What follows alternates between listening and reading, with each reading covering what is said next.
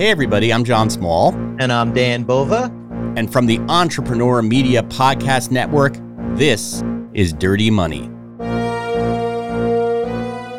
Investigators have called it one of the biggest corruption cases ever. You're one of the greatest con men of all time. You're the daddy of them all. But what does it take to be a good con man? I'm not guilty. You're the one who's guilty. Well, hey, Dan. Hey, John. How are you? I am good. It is good to see you again, as always. Yes, and you might be detecting a certain lift in my voice, and that's because, John, usually we talk about pretty awful things on this show, but I've got some good news. Wait, what is it? What could you possibly have found out that's positive? Well, depending how you feel about serial killers, I think this is good news. Okay. So there is a study at Northeastern University that says serial killers are on the decline. There are less serial killers now than there have been in decades. Much less. That is very interesting. Yeah. Do they know why? Well, so there's a bunch of reasons, and it was published by a man named James Allen Fox, Jack Levin, and Emma Friedel. It's called Extreme Killing, Understanding Serial and Mass Murder. Great bedtime reading. I totally suggest it. But yeah, they broke it down. I'm looking at this chart. So in the 1970s, the FBI said there was 286 active serial killers, which is like crazy. That's nuts. That was like the golden era of serial killer. A lot of people don't know. But now they're saying in this era, we've got about 42 out there. That's a huge decline. It's still a lot when you think about it, but a lot less. So that's nice. And one of the things that they said was, which I guess is kind of obvious, but, police detective work it's just gotten a lot better. Like forensic science and technology has just really made it harder and harder for serial killers to stay serial killers. They get caught. Yeah, I would imagine like DNA, like all these people that were serial killers, like the Golden State Killer got nabbed a few years ago just through his DNA. Yeah, right. Exactly. So it used to be, you buried your victim, you threw him in a river, you did whatever, and that was it. No one had any clue because you didn't leave your driver's license there. But now it's like, they're scraping on their fingernails, they're finding all this, a single strand of hair, like all this kind of stuff. So I thought that was good news that I would share with you. Yeah, I guess my big takeaway from this is that if you are considering a career in serial killing, it might not be the right time. Exactly. I would say don't become a serial killer and don't become a journalist. Both are very declining industries. That is for sure. We know both of these things firsthand. It's interesting. I don't have the statistic in front of me, but I would imagine while serial killing is declining, the number of scams and sort of dirty white-collar crimes is probably on the rise for the very same reason that serial killing is on the decline, and that technology has enabled people to scam a lot more easily, I think, than back in the old days at a greater scale. I would agree. I mean, I don't have the any data in front of me to say that, but just the amount of phishing texts I get on a daily basis, just the ease of setting something up that looks legitimate on the internet.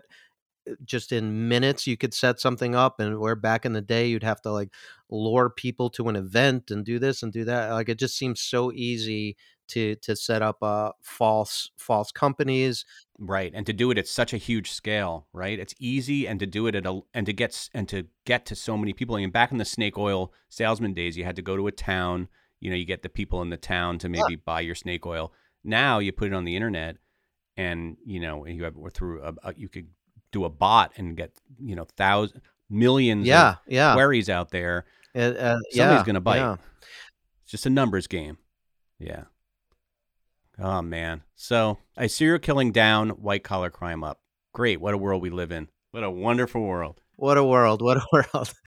So, today's guest, is going to talk a little bit about the latter, the white collar crime, but more specifically, more good news, I guess, which is he's written a book about, what to do about it.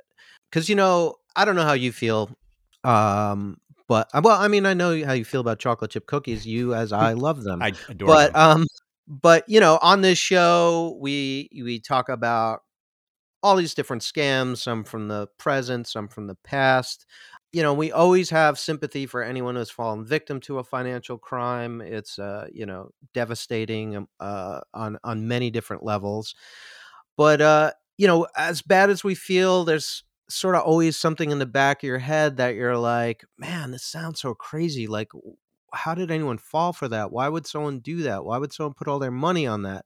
And it's easy to sit back and have the big picture and say like, oh well, I'm too smart for that. I would never have done that. But the more we do this show, I realize that thinking that way, that you're impervious to this kind of thing, probably makes you even more vulnerable to this kind of thing. It's a dangerous mindset to have. Yeah, and that is what our guest sort of specializes in. His name is Christopher Chabris.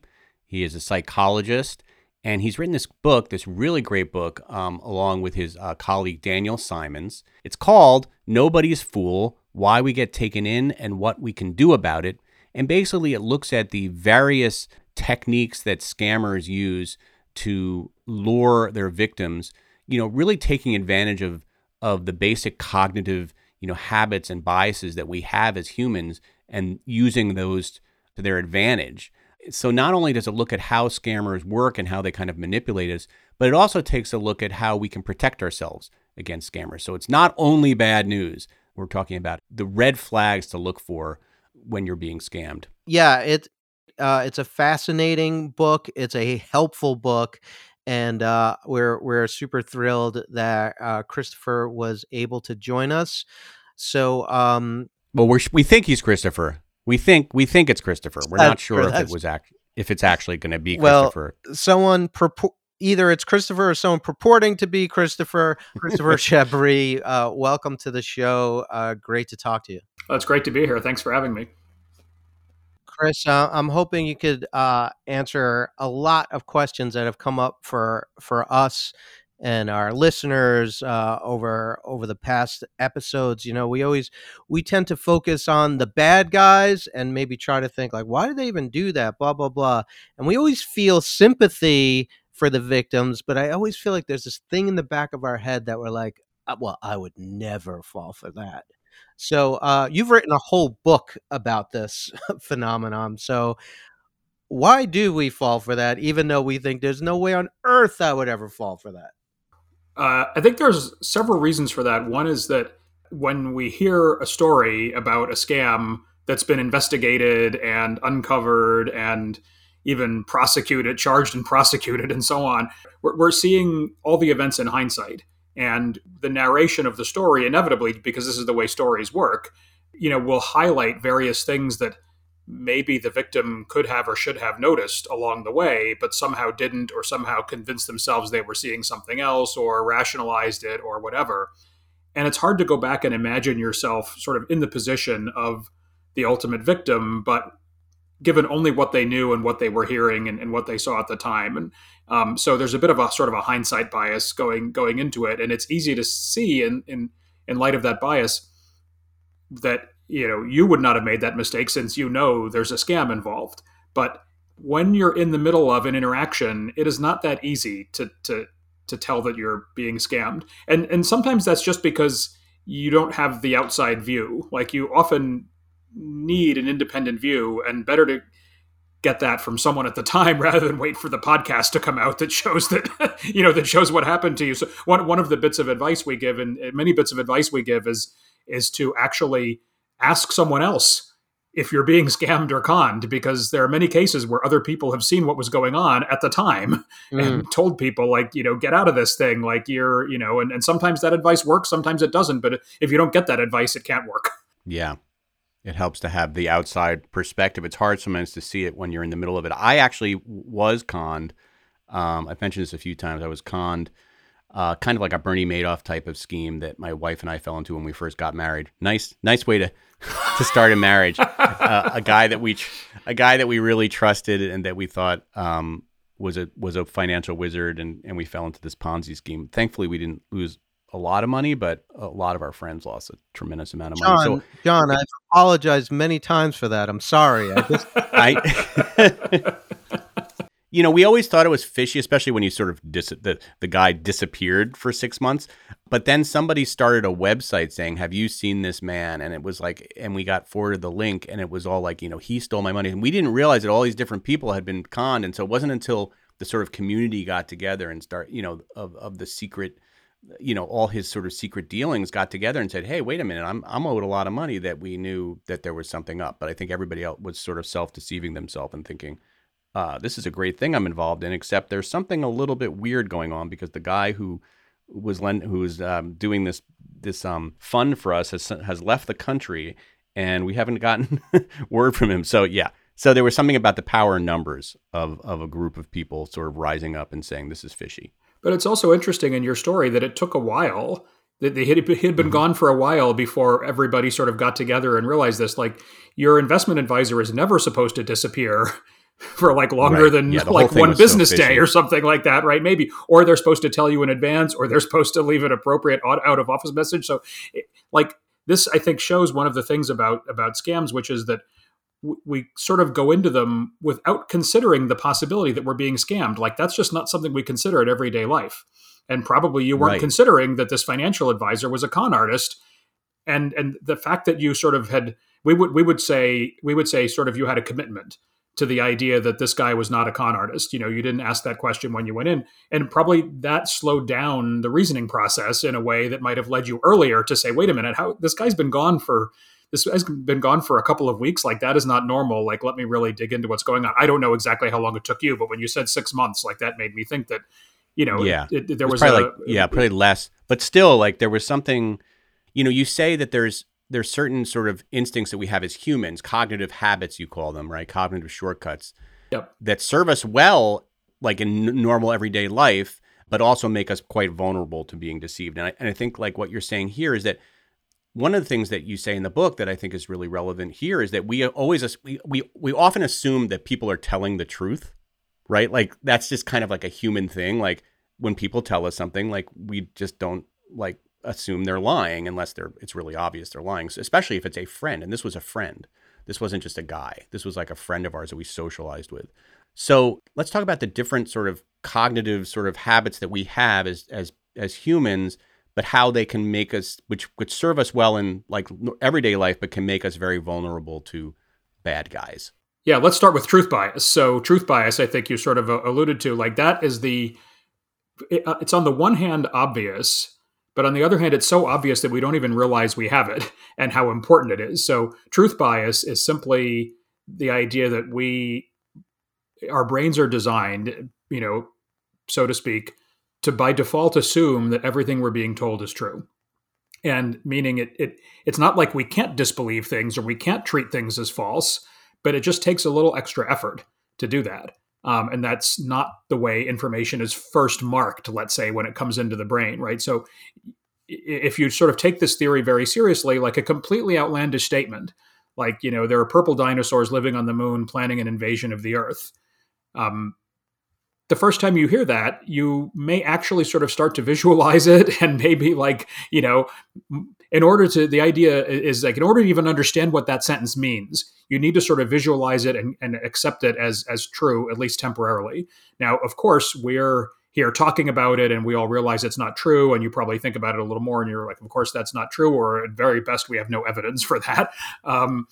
But let's say you're in a hurry, or you have other reasons to believe who you're talking to, or you're distracted, or something interrupts your, process of checking and thinking twice and so on. And then maybe you hear it a couple more times, like, you might start to attach more truth to it. I've had the experience myself of hearing things more than once and sort of stopping to think, well, wait a minute, maybe that is really true, even though it's sort of, outlandish. So the idea of truth bias is sort of like a precondition.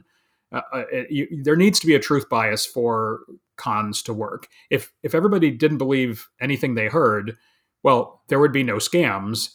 But on the other hand, there would be sort of like no business, there would be no commerce, there would be no marriages, there would be, so in a way, this gets at your point, like they normally serve us well. Like we have to have a truth bias in order just to interact with other people and live life. And if we didn't, then, that wouldn't work. But it leaves us open. It leaves us a bit open to people who can exploit that. So that's the very first of these sort of, I would say, cognitive habits we talk about, is truth bias.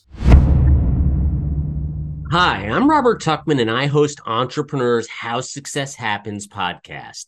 Each show, I get to interview a successful entrepreneur. Many have built some of the biggest brands in the world, like Lululemon, Warby Parker, Patron, and Drybar. But here's the part I love, because after doing hundreds of episodes, I've noticed regardless of one's success, we rarely get to hear about all of the challenges they faced and overcame to get there. They all had to pick themselves up off the mat at one time or another. I love hearing their stories and how these people we find incredibly successful today are really just like you and me. They all faced difficulties, but they all kept going and got through them. On How Success Happens, we dive deep to find out how they overcame these issues and what was it that drove each of them to keep going and never quit. Because let me tell you, they all face difficult times. It's a great podcast if you want to learn from the best while inspiring yourself. I'd love to hear, your financial advisor disappearing for 6 months. That's a red flag, as you said. I feel like maybe we should just step back for a second. So tell us about why you wrote this book. You and your co-author wrote this book. Like, how did you do it? How did you research it? And was there a personal inspiration for it? How did it come about? Well, we published a book about 12 or 13 years ago called The Invisible Gorilla, which was about how our sort of cognitive powers are limited. We're not as good as we think we are at paying attention and noticing things, remembering things accurately, understanding our own skills and knowledge, and what the implications of those facts are. And we wanted to do another book kind of along the same lines, but in a bit more positive vein, basically saying, like, here are some tools you can use to make better decisions and overcome your own limitations, or at least not get hurt by them. And it took us a while to really realize that the right way of thinking about those things was in the context of when other people are trying to take advantage of us. Because when other people are trying to take advantage of us, scammers, con artists, even you could say marketers and advertisers, politicians who are trying to convince us of things we might not want to believe, fake news, and so on. There's a whole, array of these situations. That's when we really need to be most aware of how our own minds are working and what our mental habits are that these guys, and after all, they are usually guys, are trying to exploit in us. So that really gave us like a structure to think about how to give people some positive advice on what they can do to make better decisions. And the most important time to make a better decision is when you might be on the verge of making a terrible decision, like giving all your money to Bernie Madoff or something like that, right? Or let's say, voting for the wrong presidential candidate or something like that because you got taken in by their story, and their claims or something like that. So we wrote both of our books together. We trade back and forth drafts and ideas and so on all the time. Actually, we meet on Zoom and work together that way. And we had really been accumulating ideas and material and stories for a long time. But also, there wasn't it's not like one of us was scammed and then the light bulb went on and we said, let's do a book about that. But it just it sort of became apparent that scams and fraud seem to be on the rise in a number of ways, and probably the internet enables a lot more scams than the U.S. mail and the telephone used to, and so on. That's part of it. Part of it was during COVID. I think people were sort of more scammable with more time on their hands and maybe a little bit more emotional need to try to believe things that they shouldn't have believed. But also, even in the business world, we noticed that business practices seem to be evolving to the point where things that formerly were considered deceptive or at least illegitimate or not done by good companies are more acceptable.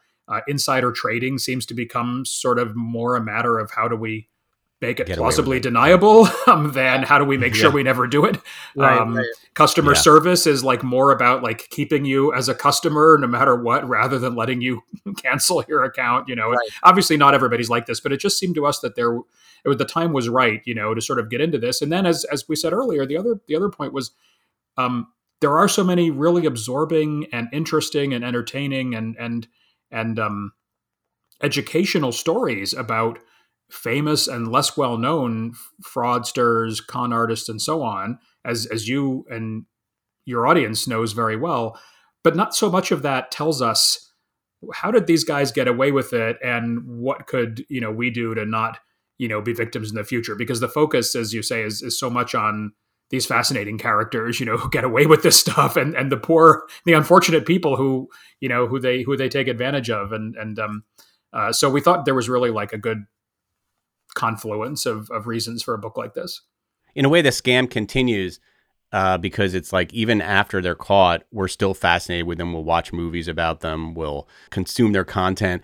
It's like it doesn't matter that they got caught. It's like we're more interested in the actual scam than that justice was done. Although I will admit that I think people generally like to watch or listen to content that is about the person ultimately getting caught. There's something sort of more satisfying about that than, one of these cases that's still open and like people are still getting scammed. Like that's, I think, harder for us to digest. Well, if it's still open and people are still getting scammed, like we don't necessarily know that the scam is even real, right? Until the investigation is over and we've got the, the perpetrators, like, it's hard to know how it even worked and that it was a scam. But I agree. Like those characters are absorbing, and it's good to pay attention to them because a lot of times they'll do it again. There are like art forgers who were caught, they went to jail, they got out of jail, they did it again. They were caught, they went to jail, they got out of jail, they did it again. And there's the Fire Festival guy, and and so on. I mean, there's many examples, right? Of you got to do what you love, Chris. Or what you're good at least, right? Right? How else can you make money? This is your profession, right? Yeah. So. Yeah. I wonder, why don't we, if you could, sort of break down some of the more readier red flags that we all should be asking ourselves. And then what I'd love to know too is when a red flag pops up, like, what do? You're sort of halfway, you got 1 foot in the door already. So how do you extricate yourself? Can you? So I'd love to hear your thoughts on all that.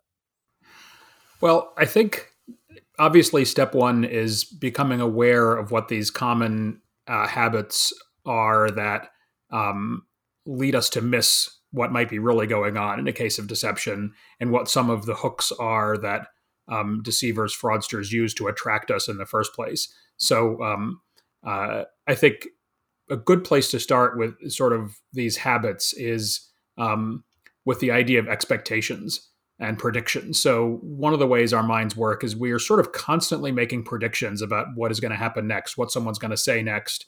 In fact, some people argue that one of the reasons why we're able to communicate so quickly with language and back and forth so rapidly at this rapid pace is that most of what we say is actually kind of expected. So it's easier to process, language and social interactions and so on, because people most of the time do what's expected, and it's sort of easy to predict what's going to happen. And when something happens that we don't expect, that's called surprise, right? We have an emotion for that. We have a facial expression. We have a mental state. We're surprised. That's not what we expected. So what a good scammer will do is they will do what their victims expect. They will give them what their victims have predicted is going to happen, or what they have predicted they're going to see. And I don't mean explicitly predicted, like stated out loud, like a psychic or something, just what sort of we're unconsciously, expecting all the time. So, a great example of that at least that resonates a lot for me and Dan is science fraud. So it might surprise people to know that there's a lot of fraud in science, because we normally think about scientists as being, smart people, not to toot my own horn, but the stereotype, at least, that scientists are intelligent, that they're critical thinkers, that they're careful, that they're interested in the truth, they're objective, all these nice traits that we wish people had. But it turns out that scientists are human beings and they have a lot of the same vulnerabilities and biases. So science fraudsters manage to publish scientific articles that look just like legitimate scientific articles. They get into really good scientific journals, journals that I would love to be published in more often and so on. There have been completely fabricated papers where no experiments were ever done, no data were ever, generated, but it were just made up. Some guy did it over the weekend at home, and came back Monday morning and handed it to the people in his lab and said, here's the data from our latest experiment. You guys analyze it and write it up. Well, why does that work? It's not because the fraudulent data claims to have discovered a new planet, closer than Mars. It's because it supports an idea, which is sort of exactly what other scientists would think is going to be the next thing that gets discovered, or the next, experiment that's done, or an experiment they thought, that's cool, but it's not earth shattering.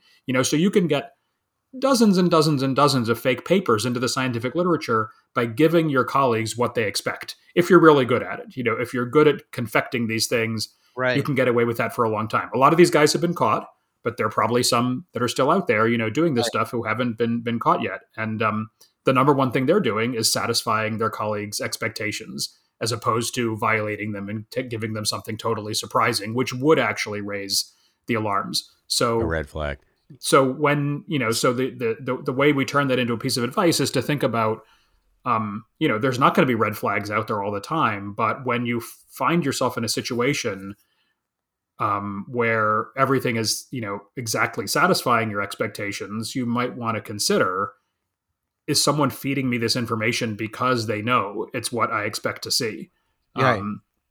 As opposed to, is also is this just totally legitimate, right? Just to think about, the possibility that this is, there's something surprising about the fact that everything is unsurprising, It's also that too good to be true idea.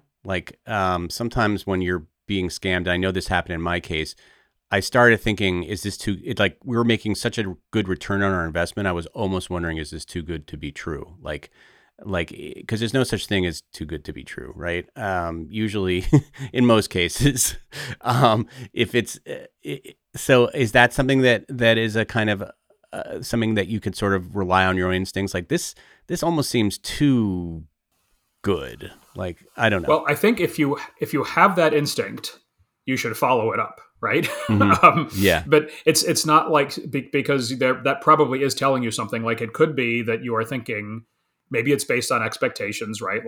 This is everything is happening so perfectly. What is going on with that? Or it might be based on another idea we talk about, which is this notion of potency. So, often, con artists, especially when they're sort of offering fake products for sale, or fake something for sale, or they're trying to promote something fake, they will make it seem as though this thing is much more powerful than anything else like it, or especially than anything like it really ought to be. So, there are some super powerful products that have been invented. New world-changing technologies are kind of like this. Wait a minute, you mean I can get pictures on my computer screen and I can talk to these guys, even though they're across the country or the world, and we're doing it in real time? That is world-changing technology. Doesn't come along every day. Once in a generation, often we get these changes.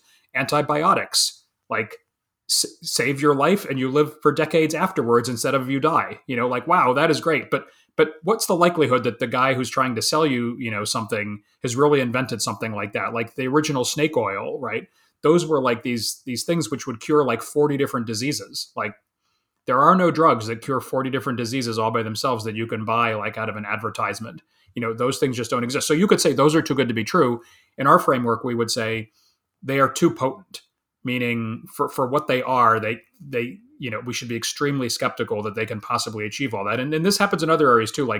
a new change to the curriculum is going to make, all the students like learn much faster or something like that, or a new technology in education is going to, education's been going on for millennia. It's not going to suddenly like turn on a dime tomorrow.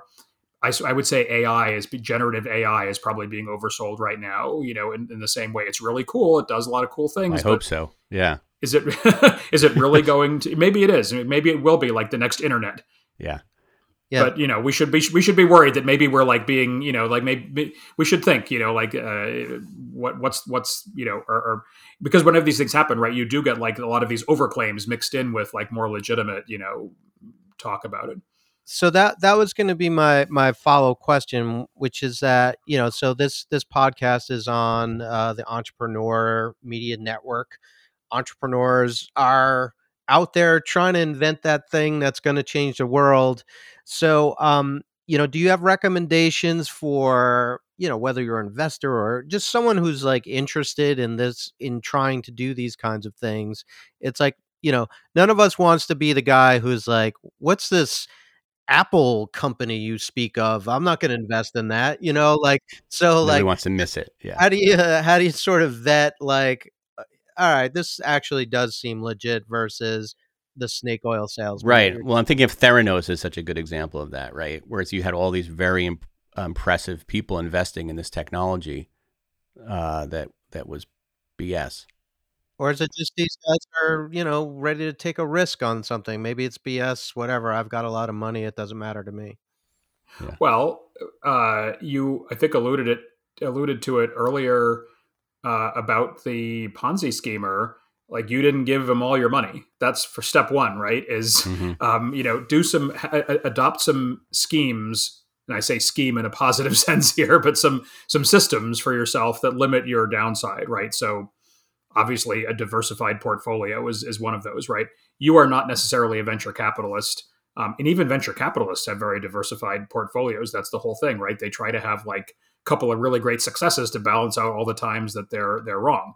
I'm not sure if they're explicitly accounting for fraud, but in sort of making the calculation that often they will be wrong, they're probably accounting for the idea that entrepreneurs will, sometimes exaggerate, or overclaim, their successes, their achievements, how far along they are, what the market is going to be, and so on. So first, limit your risk, which involves a recognition that you will probably inevitably be, taken advantage of at some point.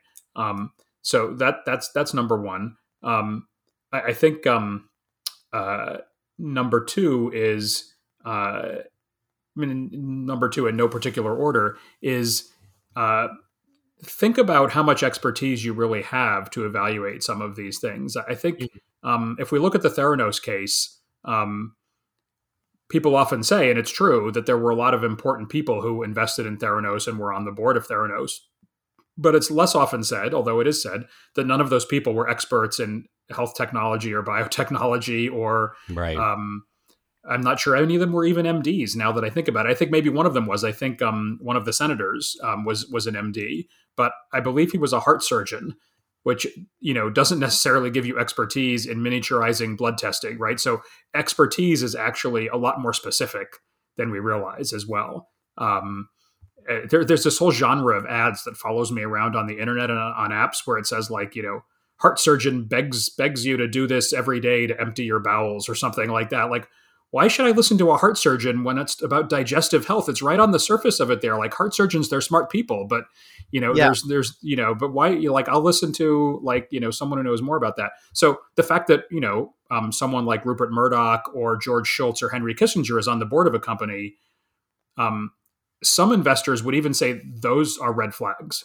We, investors who specialize in short selling will say things like, you have to watch out for a company that puts a lot of politicians and generals on the board, because that means that they couldn't get like other CEOs or, venture capitalists who specialize in that sector or something like that. So instead they got people who, don't have the expertise and are maybe just sort of trying to, make money now that they're no longer in, no longer in public service. Maybe they had a great career, they served the public well, but now they need to make money, and here's an opportunity that they had. So I think there, in a sense, there were some red flags that were interpreted as green flags, or or whatever the good kind of flag is, by Theranos investors. So I think, be careful about your own expertise and the expertise of others. Like even people who vouch for things, you've got to say, well, like how do they really know? And I guess another one is, the third one I would say is like ask some really tough questions. Also sticking with the Theranos example, which is so good because it involves every possible thing that we talk about in our book.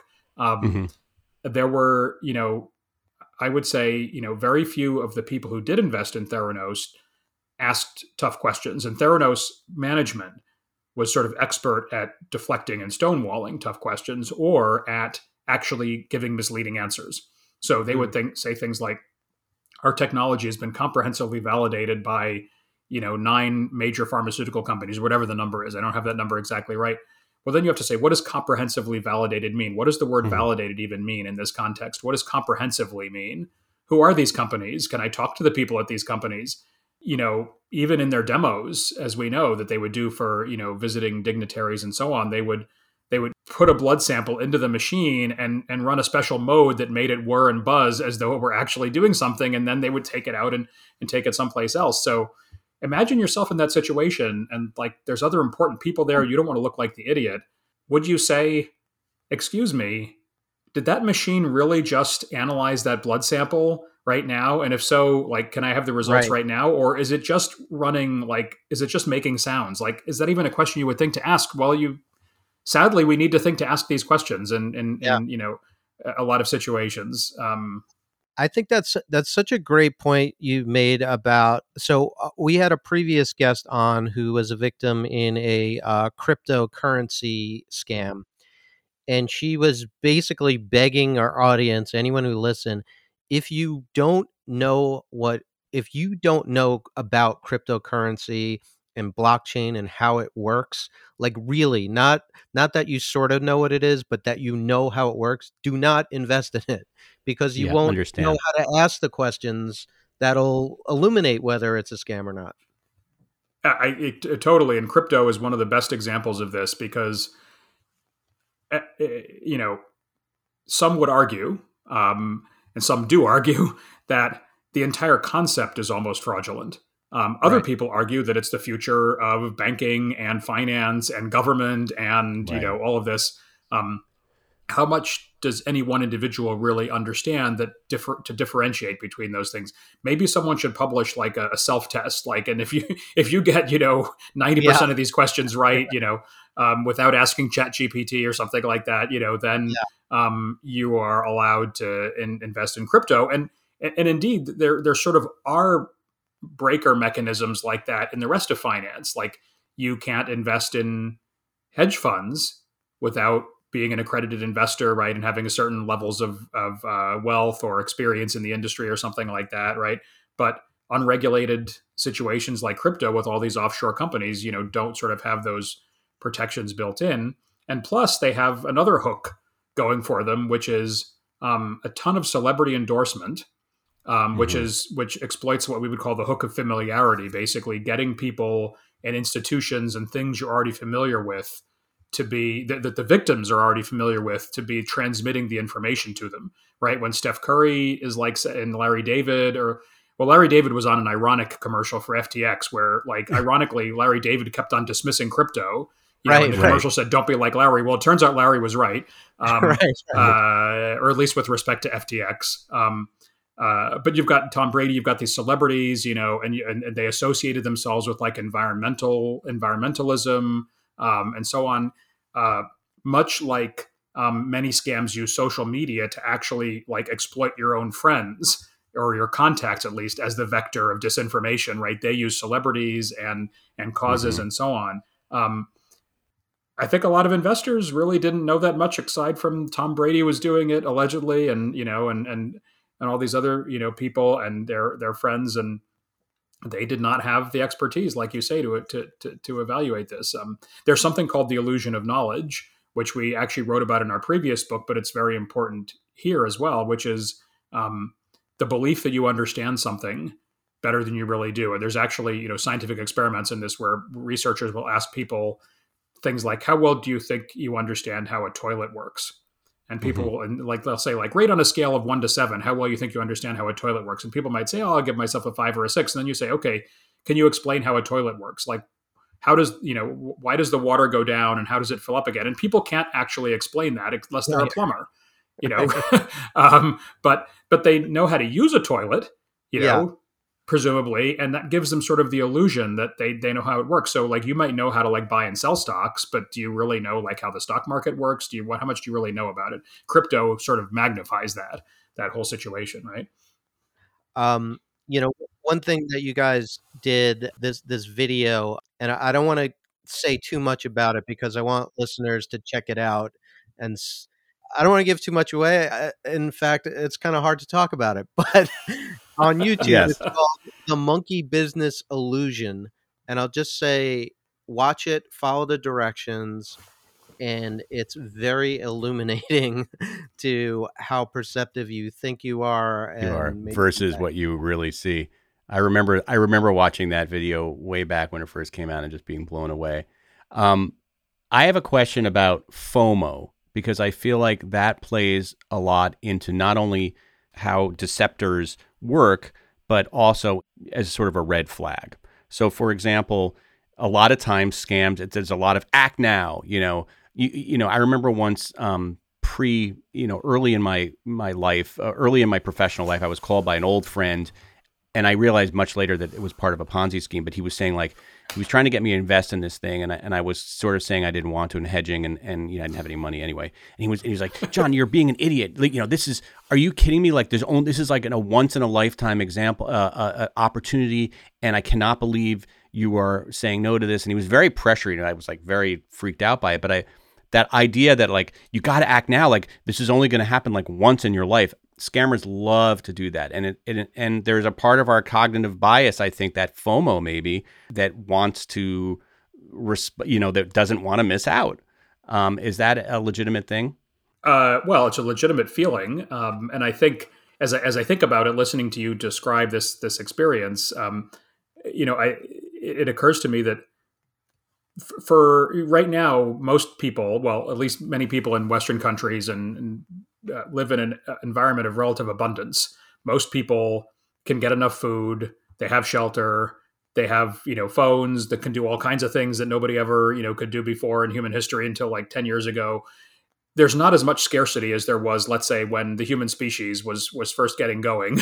And we had to spend most of our time just getting the food for the day. It was like most of our time, and so on. And then we didn't necessarily know, were we going to have it again tomorrow? We'd have to start the process all over and so on. Now you can get 500 calories in a Snickers bar for $1 or something like that.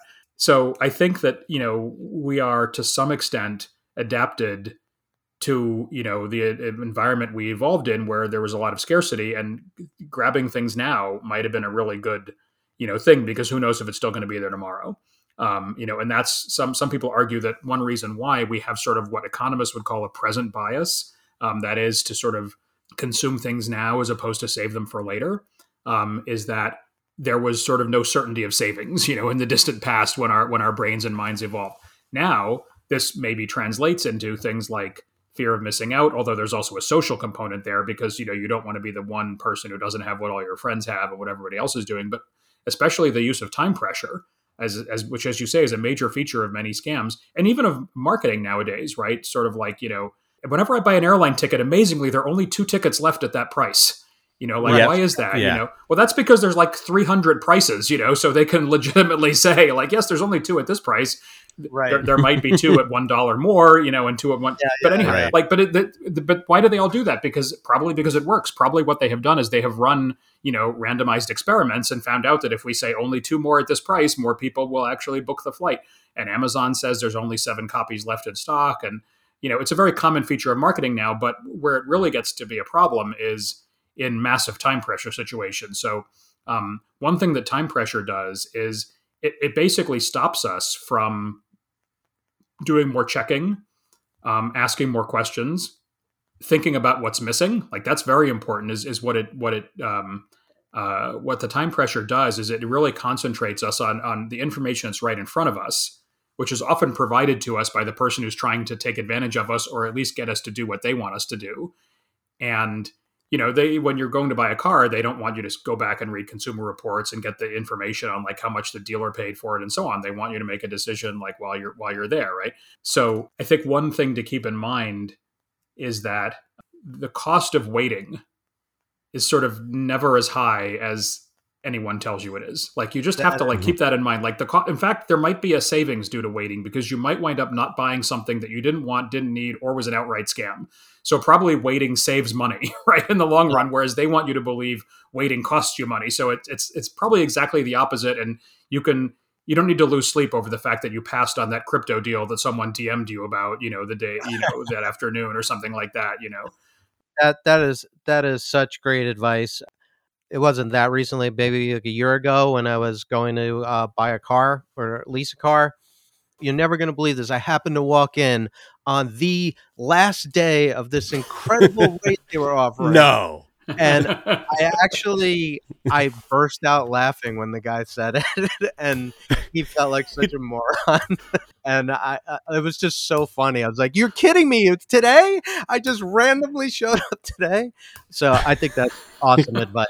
And then I did get a better deal, because then a week later it's like, "Oh, you still interested in that? We have an even better rate, So. Yeah, play hard to get. Right, the old advice of playing hard to get. Like, why not play hard to get with crypto?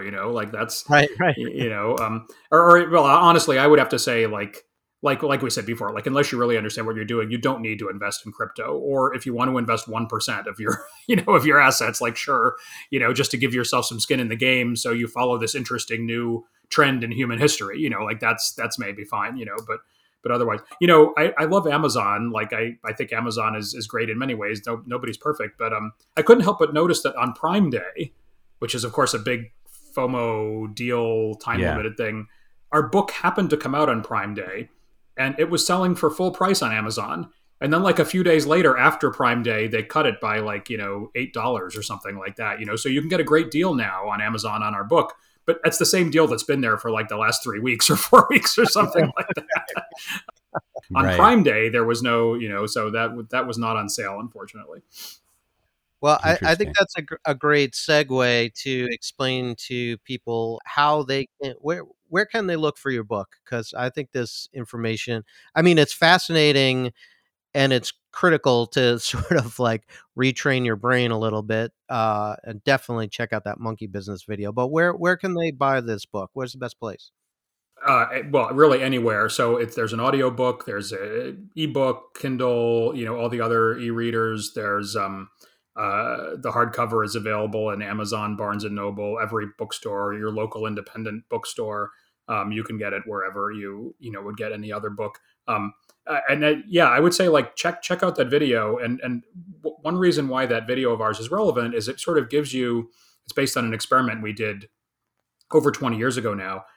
It gives you the perception that there's a lot that might be going on that you don't necessarily notice. And that is one of the main things that, scammers are also taking advantage of, is sort of like a magician, sort of counting on us not looking, like, and seeing things that they don't want us to see right at that moment. Although scammers in a little bit more abstract sense, magicians, it's very like up close and personal, right, and so on. But yeah, it's quite relevant, and I think in the book we don't just sort of go through these abstract concepts, but we also have many examples, and we show sort of like how you can interpret Theranos, Bernie Madoff, crypto scams, the old Nigerian prince email, a lot of these things, in this framework, and really understand how they work and how that might help you make better decisions for yourself. Man, I hope that prince has finally found a way to get his money to America. I hope there's been one person who is open to helping him out. Poor guy.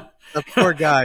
I know. Who knew there was so much royalty in West Africa, and that they had all lost their money? That's kind of surprising when you think about it. The book is called Nobody's Fool: Why We Get Taken In and What We Can Do About It. Christopher Chabris, thank you so much for joining us on the show. Oh, thank you. It's been fun. I have one thought, though. How do we know you even wrote a book? You sent us a link to something. Wait a minute. If we're still recording, you're Christopher Chabris. If we're not recording anymore, I'll give you a different answer. No, it's a good point. You did not verify my identity before we did this recording. So you'll just have to take my word for it, I guess. Okay. I could show you my driver's license, I suppose, or something like that. Yeah, later we're just going to have to, if you don't mind, we're just going to have to do a little a verification. Your social security number, that'd be great. Yes, exactly. I'll send you my bank details and, that'd be great. Just put it on Facebook. Everybody's scamming everybody in this call. It's fantastic. Yeah. Exactly. Chris, thank you for joining us. Dirty Money is a production of the Entrepreneur Media Podcast Network. It is produced by Dan Bova and John Small with music by Rich Bova. If you like what you heard, please subscribe and leave us a 5-star review. Thank you for listening.